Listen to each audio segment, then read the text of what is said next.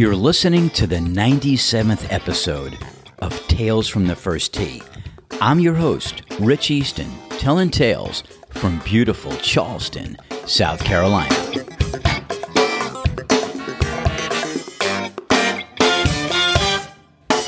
Most of my episodes have been about golf or indirectly related to golf.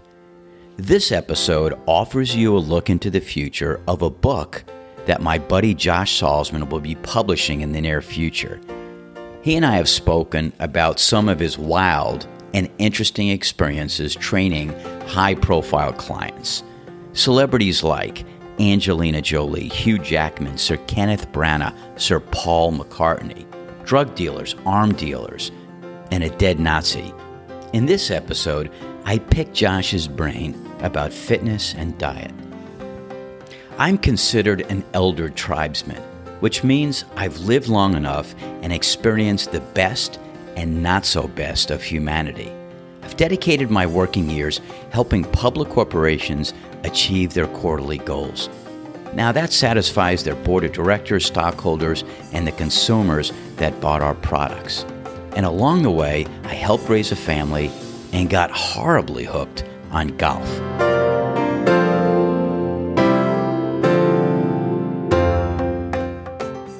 Golf as an outlet for my frustrations, relationship building, and need to compete. During the pandemic, I had this brainchild of sharing all of my experiences with the world through this podcast medium, mostly because my girlfriend reaffirmed that a book would just be minimalizing all of my experiences, wouldn't include others, and quite frankly, other than reading a hard copy of the Wall Street Journal every day. I'm not much of a reader, which was her way of basically saying, if you don't read, please don't write.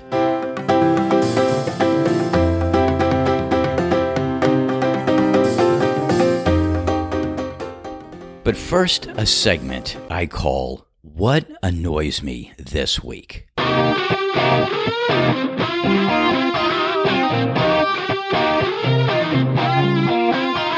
No, it's not Ted Cruz's well-thought-out response to the Texas school shooting.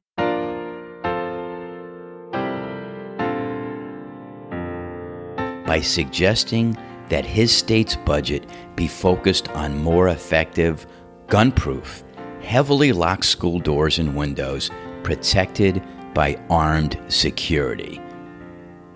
According to my research, there are over 5 million students in 1,247 districts in Texas.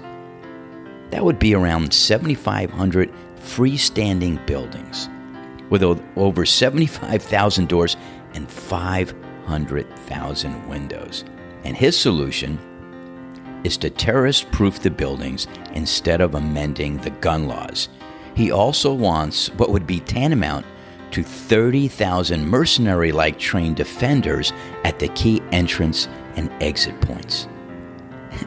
And I think my specific numbers are as well thought out and researched as his solution. And no, it's not Marjorie Taylor Greene's obtuse Petri dish analysis of the problems in America, which reminds me, you don't have to be the smartest student in the room to get elected to Congress. You just have to toe the company line and be gutsy enough to represent the thoughts and prayers from your district. I never thought that Trump believed half the things he said, but with Marjorie, I'm convinced that she doesn't need any help writing her own speeches.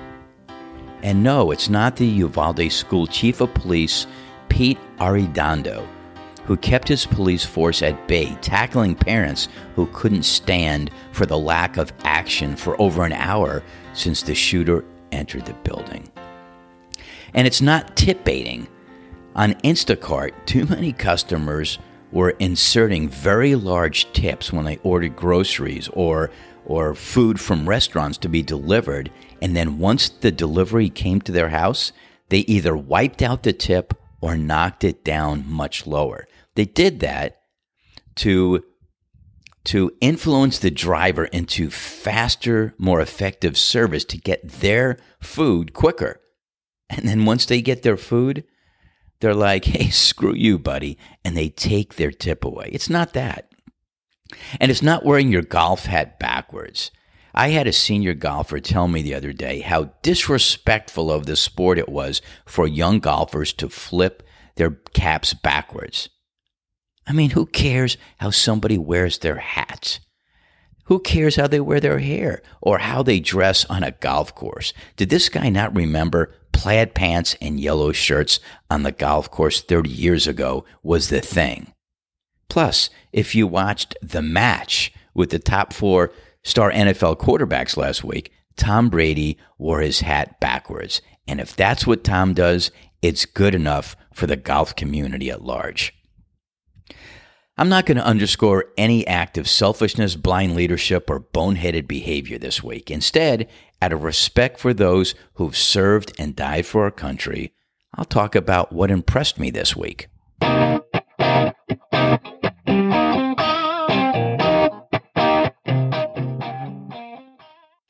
First, let's talk about sports.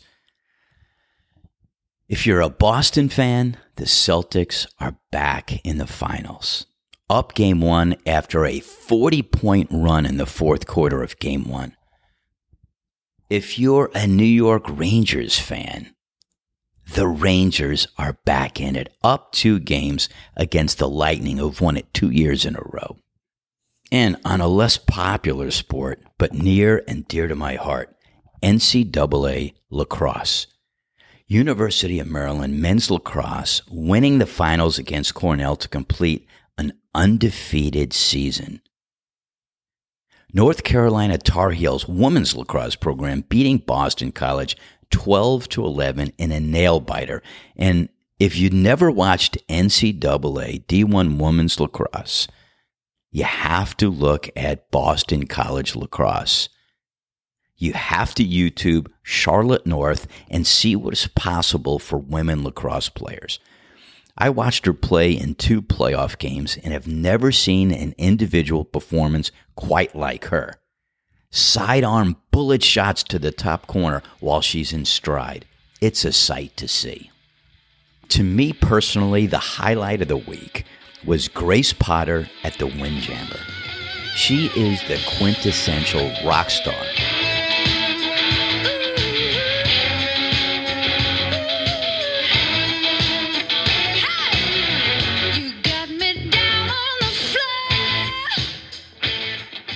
I place her in the same company as Stevie Nicks, Joan Jett, Pat Benatar, Bonnie Raitt, Sheryl Crow. Except to me, she channels music through her entire body better than any diva I've ever seen. I mean, sure, Grace Slick could take an LSD and mushroom-taking crowd on a psychedelic trip. Joan Jett and Pat Benatar can get the crowd to their feet, and Janis Joplin can rasp the shit out of a song.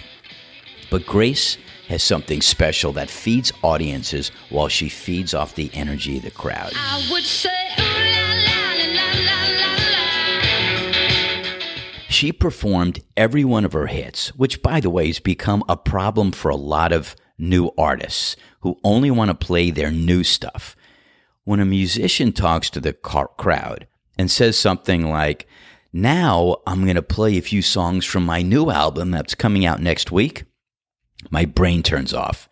Time to hit the bar or the vape pen. There wasn't a sedentary person in the entire venue when Grace started banging on her keyboards or ripping rock and roll chords on her V-shaped Stratocaster. She has ignited more lady crushes than Zoe Kravitz and Angelina Jolie combined. The first time I saw her play was during this 2013 July 4th bash downtown Philadelphia. John Mayer was headlining with The Roots, so I wanted to get down there early enough to get as close to the stage as I can. And the beginning act, they call out, and now we've got Grace Potter. And she walks onto the stage. And look, she's attractive to begin with, so you're going to look at her. And she walks out with this electric guitar on her shoulder, pulls it around, and starts hitting some Jimmy Page-like hard and heavy chords to shock the crowd into a dancing frenzy. From that point on, I vowed to see her anytime she came anywhere near any of the towns I lived in. there's no better way to start off for summer than a Grace Potter performance. That is what was good this week. If I was a judge, I'd break the law. If I was from Paris, I would say, ooh la la la la la la. Josh Salzman has joined me in 11 out of the first 95 episodes and always has something interesting to share. I chose fitness and diet as a topic, not only because it's what Josh does best, but because selfishly during the pandemic, I used food and my new learning of how to cook from greats like Gordon Ramsay and Wolfgang Puck as a coping mechanism, as a way just to get through the unknown of the pandemic. And here's a newsflash to all my listeners. You do that for a long period of time, you're bound to gain weight. And excess weight just has a way of fucking with your golf swing. Not to mention the horrible effects it has long-term on your health. I mean, if you feed a mouse a cookie, I think you get it. And I'm guessing I'm not alone in this area. So if you're interested in listening to one of the best in his field and how he approaches his clients, this one, my friends, is for free.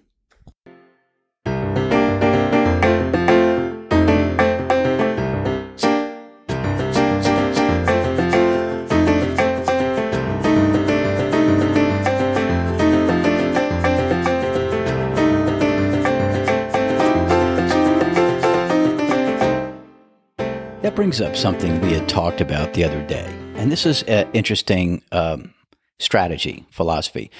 We were talking about reflexology. You were talking about tennis balls on the bottom of your feet. And when you get to an area of discomfort, you stay there and you push until the area of discomfort goes away. I'd use a hard ball, like a baseball, because that's even better than a tennis ball. But yes, or a rolling pin. Yeah, go ahead, Rich. But do you think we tend to learn to, when you get to an area of discomfort, stop because it's not comfortable? It seems like if there's pain, stop doing whatever you're doing. And so how is this pressing on a pain area until it goes away? It seems to me counterintuitive to everything we've learned growing up. Well, I think that's probably true. But I would say this, because if you look at most physios, even Joseph Pilates, first of all, was the first kind of osteopath, because he used to see that if there's something wrong with a person's shoulder, then it probably he was the first famous one, that's for sure. It probably came from their foot. Certain things on the bottom of the feet relate to other parts of the body. I think that's what reflexology is all about, right? Yes, they will relate organ-wise, and they relate to certain parts of your meridian lines, but they also relate to posture. So if your foot's, got a lump on the bottom of it because the muscle is tight, then you're going to roll your foot, which is going to roll your knee, which is going to move your hip in a certain way and tighten your hip flexor, the top of your quads. And then if your hip flexors are tight, your hips go back and your shoulders come forward. So then you get neck problems and shoulder problems, because posture alignment is the key. As your girlfriend would tell you, yoga is a lot about postures, and breathing. But back to the pain thing. The pain thing is, there's a difference between a bruise. So if somebody smacks you in a knee, or you get kneed in your thigh, well, that's a bruise. So there's a bruise there. But if there's a tightness from overuse in a certain part of your IT band, which runs from your hip to your knee, or your adductor, which in the inside of your thigh, then you can find a spot, or the top of your calf, or even on your Achilles. You squeeze it, and if it's painful, you keep squeezing it until it isn't painful anymore. And the best way to do that, say I did it to a gentleman today that had a problem because he went out and played soccer. He's 50-something years old, and he had this calf. So I had to go right into the calf, and then also into the Achilles, and also into the bottom of the foot to find those painful parts. And then when they were released, then the healing starts, and then he could walk again better. He wasn't limping. So It's basically, in that case, it's kind of releasing muscles. It's called myofascia release. It's the myofascia needs to be released. And what happens when there's a strain and not a tear, but sometimes it could be a small tear, the muscle rejoins together and it shortens, which is when you start walking, it hurts. And because it's pulling on the nerves, right? And around that area. It's like in your sacroiliac joint, which, is the bottom of the spine. There's two little knobs on either side of your tailbone where we used to have a tail. And when we used to walk, before we started walking upright, that get tight from people sitting too much or biking too much or doing things that they're tightening up their hip flexors. And then when they stand up, they feel like they're, one hip is higher than the other and they're kind of limping trying to walk, which Sure. might have been your case. Yeah. I felt that before, sure. Yeah, so then you put a roller underneath somebody's hips, like a foam roller, so you elevate their hips. And then you have to, if you're not strong enough like I am or somebody else is, you have to make sure their trousers or their underwear is down far enough where they can find that little spot near your coccyx that's really sore. And if you push on it, it'll release it. It'll be very uncomfortable if your back's sore. And then you'll be able to be freed up, because what happens with your lower spine, your vertebrae, 1, 2, 3, 4, where most discs get bulged in most people, that's the area that gets very tight because of tight hip flexors, which are the front, and they correspondingly tighten up your sacroiliac joint. And chiropractors a lot of times will take you and they'll put you on one of those tables and they'll bring one knee over the other and they go click, click, click, click, click. Now that helps because to relieve it, but the major problem is it's like painting the kitchen in many times when the roof is leaking. The problem is in the tight muscle. The problem is what the person's doing every day. And unless there's a series of exercises that are progressive and they stay with these exercises, stretching exercises, and they address those things on a regular basis, they'll keep going from A to B and back to A again, so to speak. It'll never be a relief. People go to chiropractors 3 times a week sometimes. And so some are better than others, and some chiropractors practice a bit of myofascial release, and they give you exercises to do, and some just click you and take your cash and you go, type of thing. Lake Nona in Orlando, where Tavistock Cup is, I remember going there with Ernie, and that place had full of these people. Some were good, some were charlatans that actually played on the fact that a lot of golfers need to get back on the course. And they'd pay $200 3 times a week for the same treatment that wasn't doing anything other than to give them some relief, but then they'd come back to point A again. You know what I mean? So does massage work on myofascial release if you have a good massage therapist? Yeah, if you have a good masseur. But the masseur, sometimes masseurs can be like massage by numbers. You go to a spa and they ask you, so where's the problem? And they end up doing the same thing they would do for everybody, and they're not strong enough. So they really don't get much, and it feels like you're just being, massaged by numbers. Some masseurs are more intuitive, and if you know them, like this lady, and she gets to know you, then they go into the spots that they know that are problems. And they also give you exercises to do, to stick with, so you do things for your rotator cuff. If your rotator cuff's giving you problems, she will give people exercises to prevent this from reoccurring. Or at least while she's getting you better, she'll make sure that there's a course of action. Some people don't pay any attention to those, Rich, and I don't have to tell you, there's people that they're very good with their cars. If they're in a health club and they limp out of their health club after doing a spinning class and their car makes a noise, boy, they take it into the garage right away. If their body's limping, they'll go, well, yeah, I'm just limping. You know what I mean? So it's like the guy who spends $550 on a driver instead of taking a few lessons, or instead of doing all the things for their body that they need to do. They, look, a new driver is more sexy than all the work that it takes. So let's talk a little bit about the work. So you and I talked last time, and we didn't. This is the session I wanted to produce.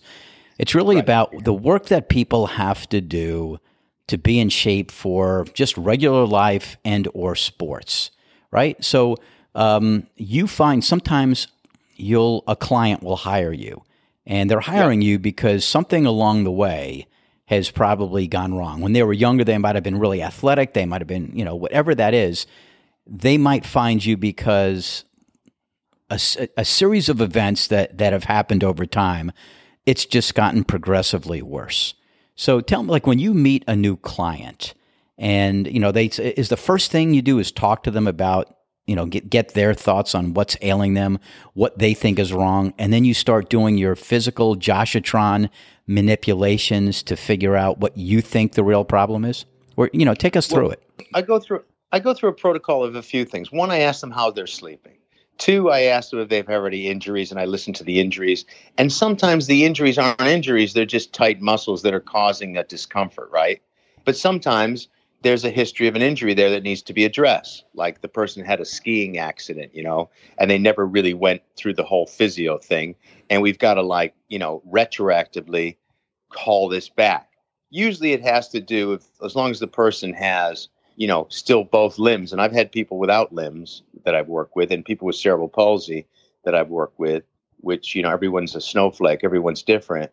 That, that people fit into categories. So even the person is a professional athlete, they're going to have the same back problems that you and I would have, or Mrs. Cohen would have if she's not stretching enough, right? But you have to, so then after you listen to all these things, like what's the sleep like, what's their food like, what is their activity like, or lack of activity like, so to speak, what do they do every day? Then you take them through a series of exercises that, that will show you. What I do is I put them on their side. This clamming up where somebody raises their leg in a clam position. Yes. And so, it's like a clam, and it's working your outer thigh. So I'll put my hand on there if the person is capable of doing that, and I'll push that area there. And I'll be the man of resistance. While they're doing this Jane Fonda leg lift, I'll be giving them resistance on it. Or I'll take them through a bicep exercise, depending on who they are. Because sometimes you have to show the person that you can do things with your hands because they can't believe that you can do it. And some of these guys, like I put something on my post today, this guy that's like this ex-rugby player that's now, pretty fit guy. I saw that with all the awards. I saw your post today, yeah. Yeah. So he, I had to show him that I could train him really as harder than he would be training in a gym, just to get his confidence, just so he wouldn't think that he's pussying out with this guy that's 20 years older than him or whatever I am. And that I'm supplying the resistance, a lot of it with my hands, except for push-ups and things like that. So sometimes you have to prove that you can do this, but you don't want to prove it in a way that you're slaughtering the guy. Because the worst thing that happens with really highly qualified, supposedly qualified gym people go to the gym, they train the guy starts sweating, or the woman starts sweating. For 3 days, they can't walk. You know what I mean? Oh, yeah. After the initial session. So you have to work with a philosophy of exercise and a philosophy of well-being rather than a set of exercises, because the exercises change according to where they are, and it's the philosophy that doesn't change. So the philosophy is this: 95% of fitness is in your head, how you think, how you eat, and how you sleep.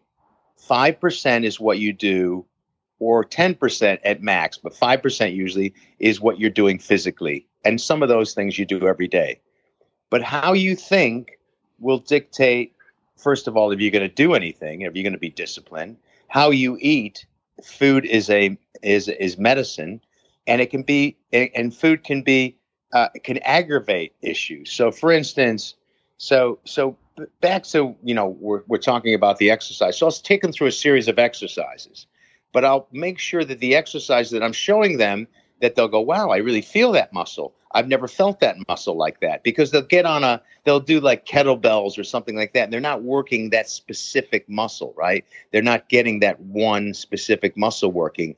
And as you look at smaller muscles, they make the bigger muscles get stronger. So you have to work the wrists of people, the forearms of people. And what you find is nobody works their forearms, both the top of the forearm and the bottom of the forearm, because that's half of your arm. And whether you're a man or a woman, if you don't have a grip, if you put your hand down for a yoga position, or you try to do a push-up, that pressure, if you can't absorb it in your hand or your forearm, it's going to go quickly to that tricep and to that chest, and you're not going to get many repetitions out of it. And then worst of all, you can hurt yourself. And in today's age, where I have young people that are 13 years old that I work with, they already have hand issues from texting too much and going on Instagram Sure. too much. And, It's interesting you say the forearm, and you said this the other day when we were talking, and I think about all of the times, all of the hours I used to spend in a gym. It's far less now because I'm outside doing other things, but I see people doing bicep curls. I see people doing bench presses. I see people doing things that are not working on their forearms. Right. And if you know, in wrestling and lacrosse, so much of what you do with that stick is flipping around with your wrists. And as we get older, Rich, the truth is Scandinavians tend to do these surveys more than Americans do because they're really into this stuff. And all my Swedish clients tend to be really into this stuff, is that grip strength. They've done a survey of 20,000 Scandinavians or 30,000, and they found that people with the best grip strength when they go into their 70s, 60s, 70s, and 80s have a better quality of life.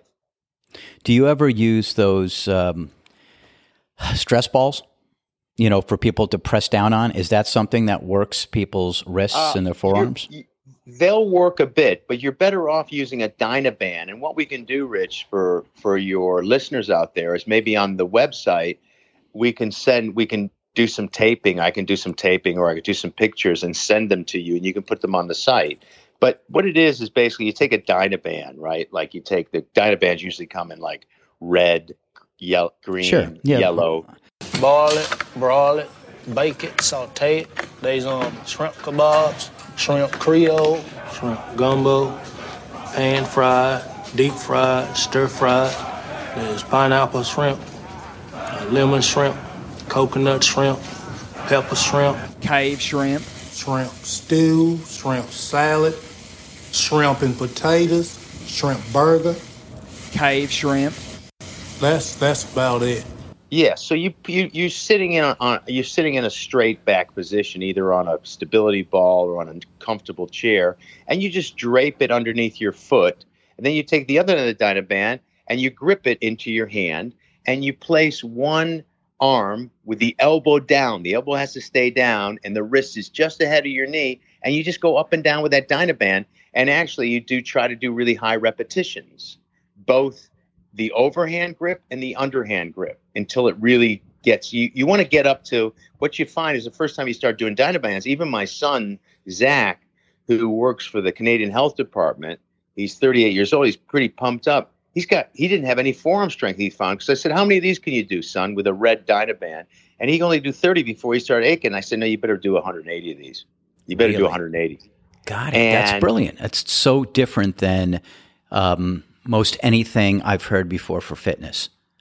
Yeah, and it's the movement, Rich, because you can get these squeezy things, these things you squeeze, but you want full range movement. So you want to have your wrist just over your knee, or if you're using a bench at a gym, you grab a lighter weight and you keep with one hand, unless you're using a barbell, you try to keep your elbows down.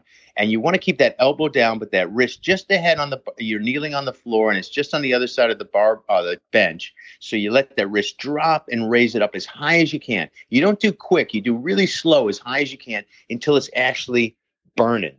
And then to make sure that you're going to stay away from the golfer's elbow, you take your thumb of your other hand and you stick it on the inside of your elbow. And what you'll find is a lot of people with the arm straight will find a spot that is really sore and is connected to your thumb.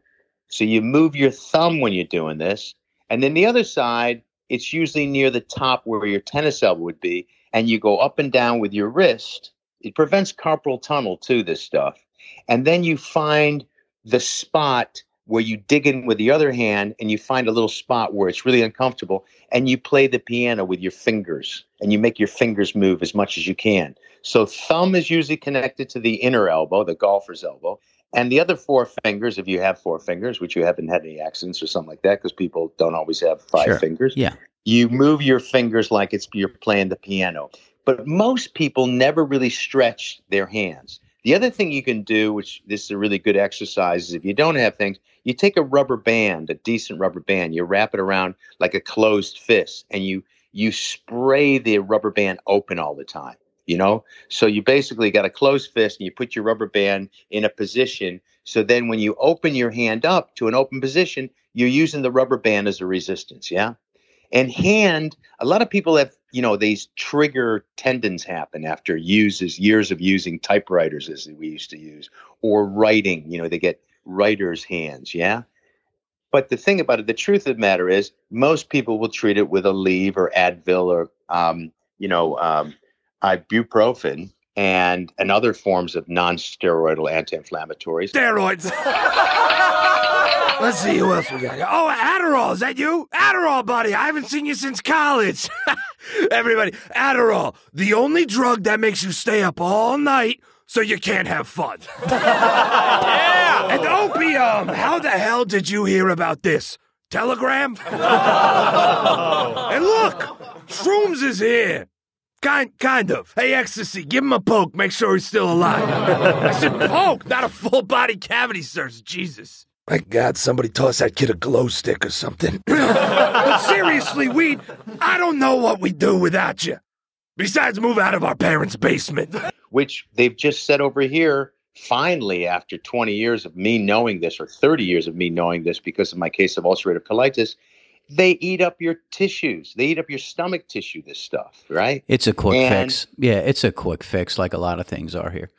It will stop the pain. It doesn't fix the problem, but it will allow you to do, if you're not doing these things that you're talking about for rehab, it allows you temporarily to do those things you like to do with less pain so you could perform, and then you just worry about it later. You deal with it again. That's right. Right. Yeah, but what you're saying is that comes at a cost. That comes at a cost. But always remember this for your listeners out there. Your gut, your stomach is a mirror for the rest of your body. So why we say that? Because if you use non-steroidal anti-inflammatories that go into your gut, they're going to affect your gut. Whatever affects your gut is going to affect your muscles, right? Because your muscles feed off of your gut. Your gut has to digest food. It has to give it nutrients. So with that, if you eat too much sugar is an inflammatory thing. So if you have a back problem where you have achy muscles or you've injured yourself, cut the sugar down completely. Cut the sodium down completely. We joked on the last podcast that I had just finished a Chinese with Sir Kenneth Branagh. I don't eat Chinese food because a lot of it's got a lot of sodium in it. Right. And it's got a lot of sugar in it. Hey, what about beer? I think the beer is easier than, say, spirits sometimes, because spirits are usually mixed with Coca-Cola and cranberry juice that's got a lot of sugar in it, or ginger ale. Ginger ale and grape juice. Yeah, sure. And grape juice and all this stuff in that form, not pure grape juice. Not if you get really good grape juice, and not if you get great cranberry juice, but you can get the real crappy stuff that's just like off the bar where you say, I want a cranberry vodka or something like that, a Cape Cod or whatever it is. And they usually use really crappy, sugary drinks that it basically will cause inflammation. So sugar is like a rust. It rusts you. And this is why your listeners should think, what I do in the morning, once I get every morning, because I intermittent fast. Well, stop right there. Intermittent fasting. I think that's a horrible marketing term, by the way. My son just flew in town yesterday, and we saw each other, and he intermittent fasts, right? He's very healthy. He's very fit. I mean, his thing is when he's on the road, he's like Insanity or P90X, which I think he's ruined his body, but he looks good. He just has some shoulder issues, but he eats very well. And he's talking about intermittent fasting. And I'm like, well, tell me what you think it is. And he's like, you've got 8 hours a day to eat, 8 consecutive hours. You pick the 8 hours. For him, it's 11 in the morning till 7 at night. And he goes, once you get past those hours, you don't eat. So your body could burn fat. And I'm thinking, why didn't they call it 8-hour eating? Why didn't they call it something else that is what you can do instead of the thing you can't do? Like fasting is you can't eat during these hours. You see what I'm saying? Yes. Well, I would say we got to rename it. This.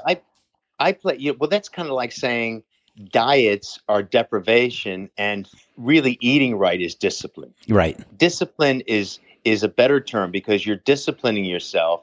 Intermittent fasting is you're taking time, and I get what you're saying, but the idea of intermittent fasting is twofold, is threefold or fourfold, really.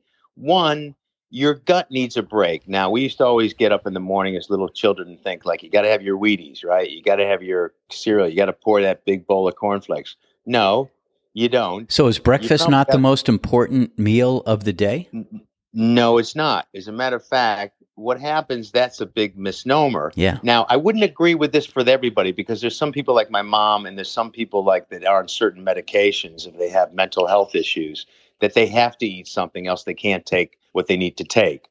But for the healthier person, a normal person, the idea of intermittent fasting is goes like this. It's giving your gut a break so it rests like the rest of your body. And the classic thing with intermittent fasting is better to be able to make sure that your bowels are completely empty every day. And then the first thing you put in it is because how you empty your bowels, usually it's with a caffeinated pre-workout drink or just, a couple double espressos, right? Or double espresso. And then you get your bowels open. And then the best thing to do after that, and I'm not sure if your son does it or not, but it sounds like he should because of his shoulders, is have, if you can, and dentists will say, well, this isn't necessarily good for your teeth, but I don't think it bothers your teeth if you do it right, is lemon water. So you squeeze a lemon in hot water and you take the whole juice down with the hot water, mixed in with hot water, and that alkalizes your gut. The next thing that I do is to take some oils, and the oils I happen to take are made from some lab that tests my blood tests, and they give me the right omega-3 and 6. Oh, she came home one day with essential oils. Have you heard of this? A box of bullshit. It's a box of bullshit. And then it gives you a book to tell you what the bullshit does. She was all excited. Look what I got. Now I can heal us. I have rosemary, tangerine, lavender. Now we can sleep. I get the flu, right? I got the flu. This one pulls her book out. Tell me what you got. Hey, why don't you go to CVS and get me some NyQuil, Harry Potter? I don't need a potion, woman. I need medicine. What are you, a witch? Good. Get on your broom, go to CVS, and get me some NyQuil. So that's all that's in my gut until, say, for instance, I finished eating now. I go longer than your son does sometimes. I go for like 20 hours sometimes fasting, right? So I don't eat. And then when I do eat, I start with a vegetable-based protein shake. So I'm not having whey protein, which is from dairy. I have like pea protein or hemp protein. And with that, I have turmeric in there. I have ginger. I have all kinds of fruit. And in its raw form, it doesn't raise your insulin levels. And the blended form, if you cook fruit, it's a different kettle of fish. It turns into the same thing that, fructose and sucrose does. But so then when you put all those fresh fruits in, because I start with fruit-based, you end up getting all the vitamins absorbed. I don't take vitamins. I don't take vitamin C. In fact, vitamin C has caused a lot of stomach issues, right? Because people in the 70s and 80s took too much vitamin C. Take another thing of vitamin C. It rots your gut, vitamin C. A lot of vitamins aren't good for you. You have to know your vitamins. Sure. Just to walk into a health food shop and empty the flipping place, a lot of that stuff can be very toxic for you. And even the fat soluble, the water soluble ones can be very toxic as well because your gut doesn't need this. So by giving your gut a break, it creates ketosis, which is the usage of fat. She's on keto now. We've tried paleo, we've tried Atkins, now we're on keto. She wants to get into ketosis. That's fine with me. I got cookies in my office in the basement. I'm telling you, I can't keep up with the food anymore anyway. GMO, non-GMO. We had food, didn't we, sir? We had food. That's when we were growing up, food. And you ate it because kids were starving in China. That's all you knew. Eat that. There's a kid in China starving. Oh, he's not getting my food.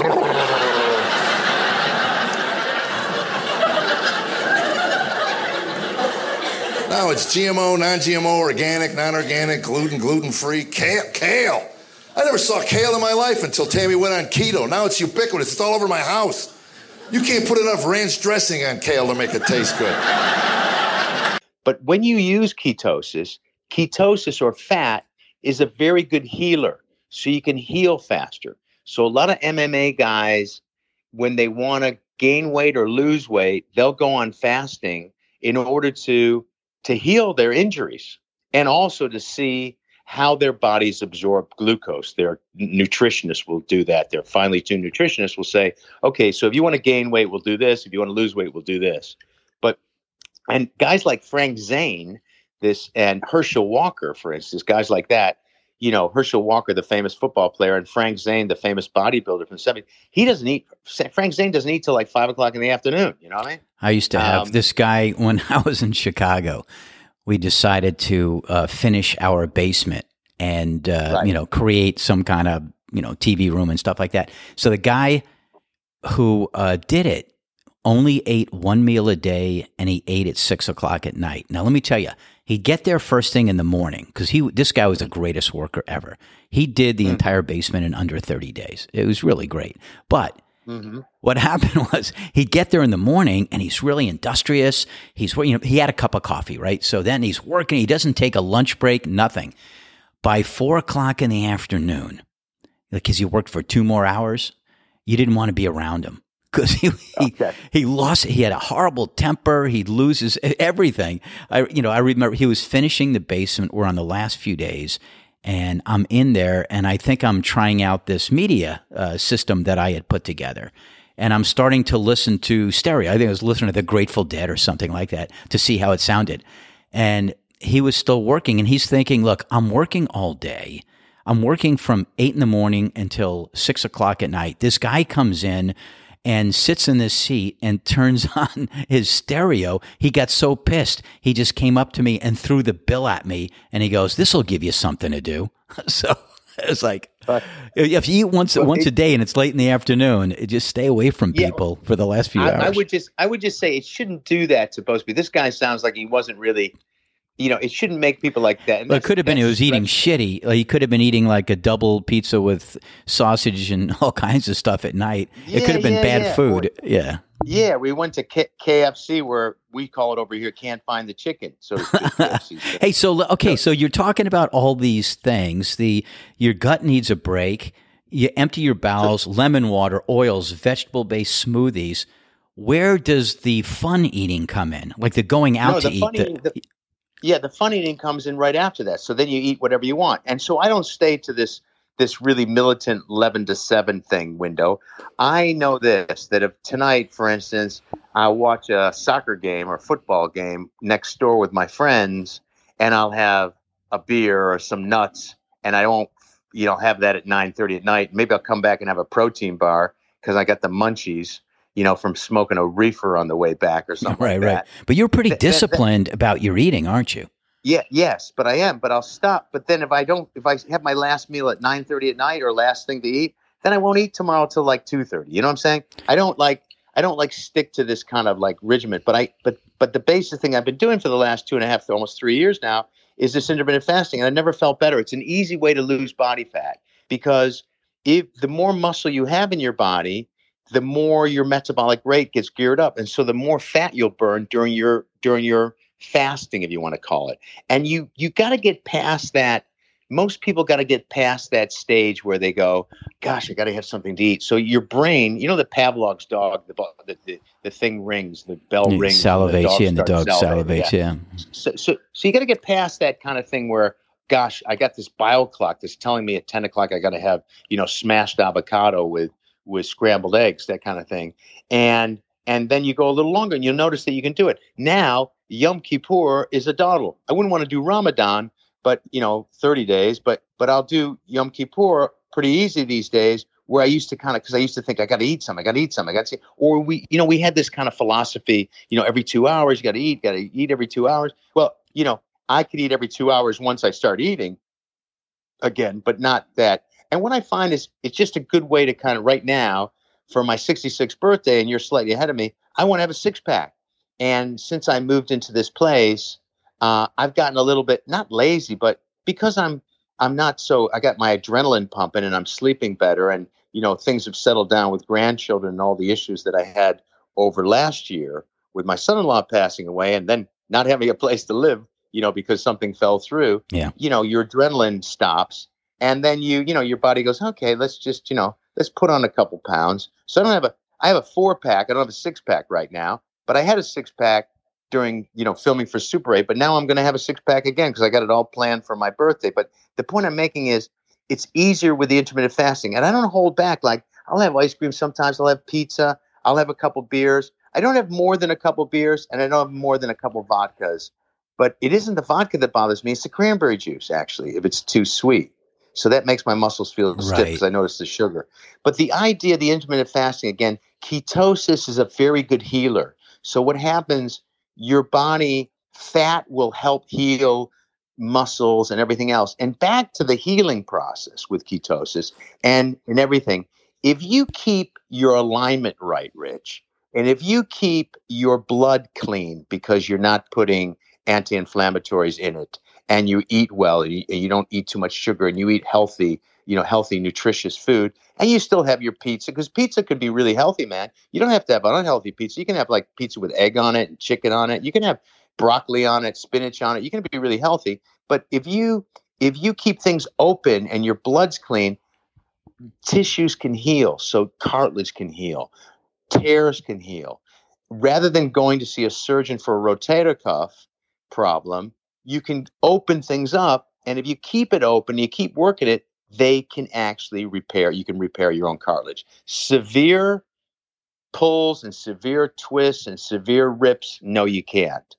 But small ones that a lot of people just end up getting aching. And so what happens with, the rotator cuff, like your son's talking about shoulders, a lot of that stuff, that PX90 and all that kind of stuff, that's crazy shit, I mean, I could throw the piano out of the house, the 3rd floor window, and try to catch it, and that might work. My biceps could also just crush me, you know what I mean? Right. So there's a lot of fucking stupid shit exercise. Like cross-training, I never heard more people in cross-training with knee pads and bad elbows. I mean, Sure, yeah. There's a difference, so what the fuck, man? It's over the you top. want to do stupid shit?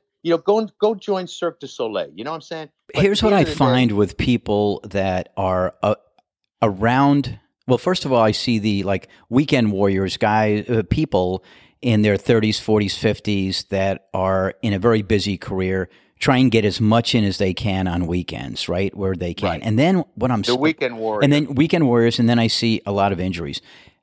And now when I'm seeing people in their retirement ages, I find like a lot of people are relaxing. They're going out to dinner a lot. They're done with their cooking. They're, guys, my buddies who are golfing, they're getting a hot dog at the turn. They're having a few drinks, a few vodkas, or maybe a few beers, either when they're playing or right after. And I just find that all these things we're talking about probably translate to a healthier, better life.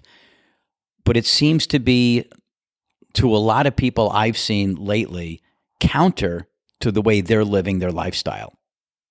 Yeah, and when I say they, it's present company included. I'm part of that as well. So it's almost like people need to make a concerted effort. Either they know of somebody who's gotten into bad health because of bad habits, or it happens to them, for them to wake up and say, I need a Joshatron. I need the Josh's mentality of a healthy life. Yeah, and that's true, Rich. And a lot of it comes down to how people are thinking about themselves. And so you go to hypnotherapists to stop smoking and all this other stuff. But what you got to come down to is, why would a person, right, this weekend warrior, want to have a personal trainer if he's 55 years old or even 45 years old, that's 25 years old, that the 25-year-old doesn't have any children. He has 3 children. He has a tough relationship with his wife. He's a corporate athlete, and he gets the shit kicked out of him with kettlebells, right? And he hurts himself, right? So the point of it is that, don't you like yourself? And what I would say to my clients working with a philosophy, or I would say to people when I do seminars, you want to get in shape quickly, start slowly. Because you don't get stronger when you train. You get stronger when you recover from training. So the classic thing where I see it now outside my window here. It's a nice evening in England, and all these people have got a little bit of extra Milwaukee tumors, and a little bit more they're going south in the tush. And some of them are only 30, 25 years old, and they're running, and they look like they're dying. They absolutely look like they're killing themselves. Or they're in a little pink outfit, and they get their little bicycles out, and they're riding about 20 miles in the best gear, so they're not really pushing it. And they end up at the cafeteria having a cake. So now they're eating 1,000 calories of cake, and they've only pedaled off like 250 calories, but they think they look smart in their little pink little Tour de France outfit, right? Look, if you've come to my podcast, it's not necessarily to look for ways to change your eating habits. I mean, there are countless websites, books, organizations that you could join for that if you choose. But here's the thing. My buddy Josh has made a living out of helping people make changes to help them help themselves. And at this point in time, this podcast is free. Free from advertisement, free from subscription fees for now.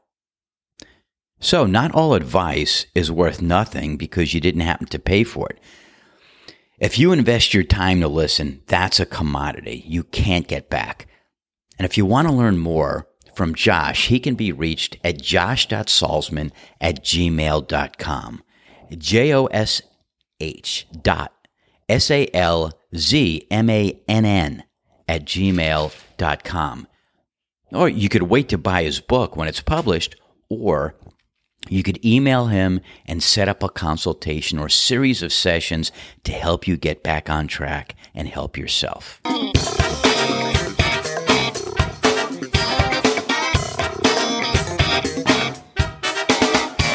been listening to another episode of Tales from the First Tee.